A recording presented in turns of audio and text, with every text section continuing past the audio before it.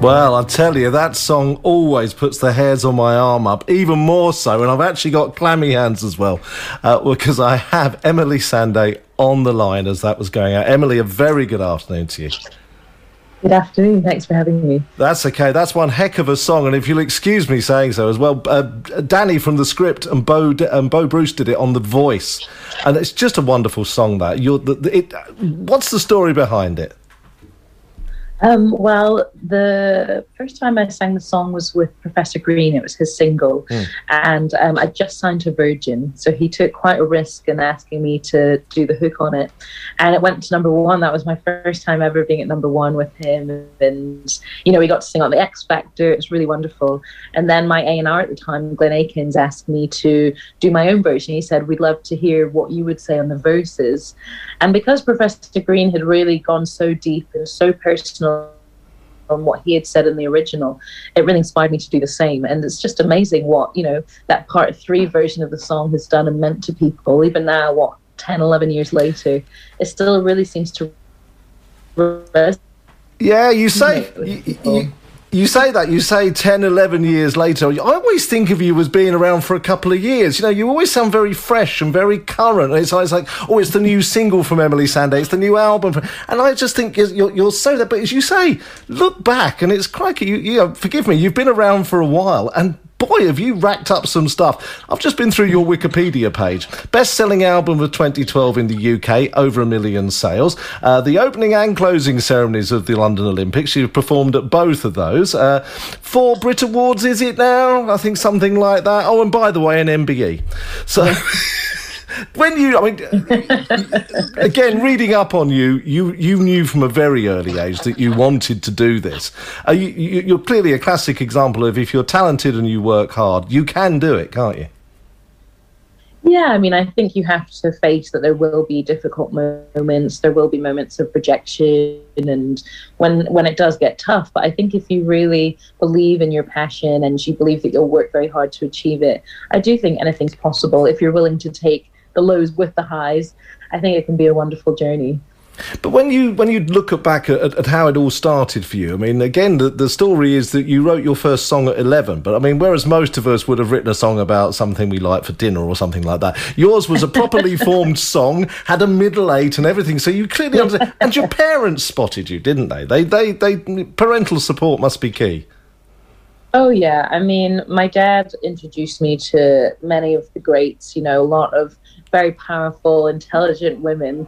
So he really set the bar quite high. He said, okay, this is Nina Simone. This is how you should approach writing a song. And this is, Aretha Franklin and Celine Dion. And so from the very beginning, it was quite clear to me, well, from what I was being introduced to, that, you should have a message and you should be reflecting your times and you should be saying something quite meaningful. So I think as a kid, I was writing very serious songs, perhaps a bit earlier than I should have been. But as you say, listing your influences, as you say, Nina Simone, Joni Mitchell, okay, that ties in with what you said, but then Lauryn Hill and Amy Winehouse, and that's what keeps you fresh and current, isn't it? Yeah, and I think with music, especially pop music, that's the beauty of it. It's trying to reflect, well, what's 2022? And you can have the same messages as you may have had 10 years ago, but that's the challenge. How do you keep it fresh? How do you make sure that you are kind of exciting the ears of people? And that's what I've really loved on this album, particularly how to get the production to a point where it's empowering and amplifying what you're trying to say, not getting in the way of it. So we have this new album out, which is, let's say, for instance, which came out just in May. You've worked with so many great people over the nearly decades, I'm going to say, sorry, but the likes of Naughty Boy and all those people. Does that help to keep it fresh as well, and to help you to aim for what you're looking to achieve? Because you've got 16 tracks on here. That's a good album's worth, isn't it? Yeah, I love collaboration, and throughout my career I have done a lot of it. And I think as soon as you get in a room with another artist, suddenly you have all of their world as well, all of their experience, and you have all of yours. So you can just kind of, inspire one another in that sense. And there was a lot of music. I mean, I think there was about 60 songs that we had to whittle it down to. I said, can't we do a double or triple album? And I was advised that probably wouldn't be a wise idea. But yeah, it is. I really wanted this album to tell a story, and that's what helped to get it down to the 16, because I wanted to make sure each song had its very own unique, distinctive message. But you're one of these people who strikes me as you've permanently got ideas for songs going around in your head. You're probably either talking into a voice recorder or writing down little chord sequences or something like that. So what happens to those 46 songs that didn't make the cut this time? Because you're going to be like Prince, aren't you? There's going to be a day when they go, oh, well, we just found this vault and there's 4,000 Emeli Sandé songs here we can read.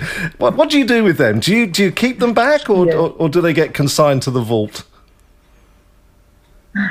Yeah, there's definitely an ever-growing vault going on, but I think usually it's nice to kind of review a song years later or maybe even months later and just kind of hear it with new ears, because when you're in the process of writing an album, sometimes you can lose perspective because you've really got a microscope on everything.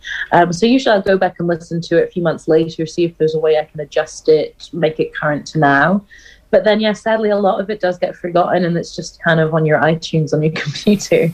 And then, you know, hopefully sometimes artists come along that hear it and it works for them. You know, perhaps it wasn't right for my album, but it speaks to them in a different way, and we can kind of tweak it to be more suitable for them. So I don't know. I think I'd love to give someone a job just to listen to all my voice memos, all my, you know, all the vault, and see if I'm like missing any gems in there. Well, that's a 5-year job by the sound of it. I'd love someone to take that original. Do you still have that original song you wrote? Do you have it, just even a rough idea of it still somewhere? I think we might have recorded it on cassette somewhere. But to be honest, it could be quite a cool experiment going back and recording it now and seeing if it could still work.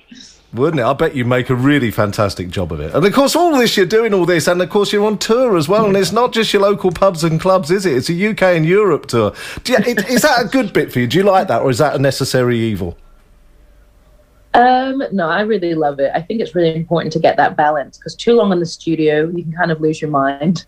And then too long on tour can become quite physically exhausting. So I think you have to have that perfect balance of making the music and then presenting it to the people, then going back to your cave, making more music. I love the kind of cycle of it. But do you ever actually put your feet up and rest, or are you one of these nightmare people who, if you're not doing one thing, you've got to be doing the other?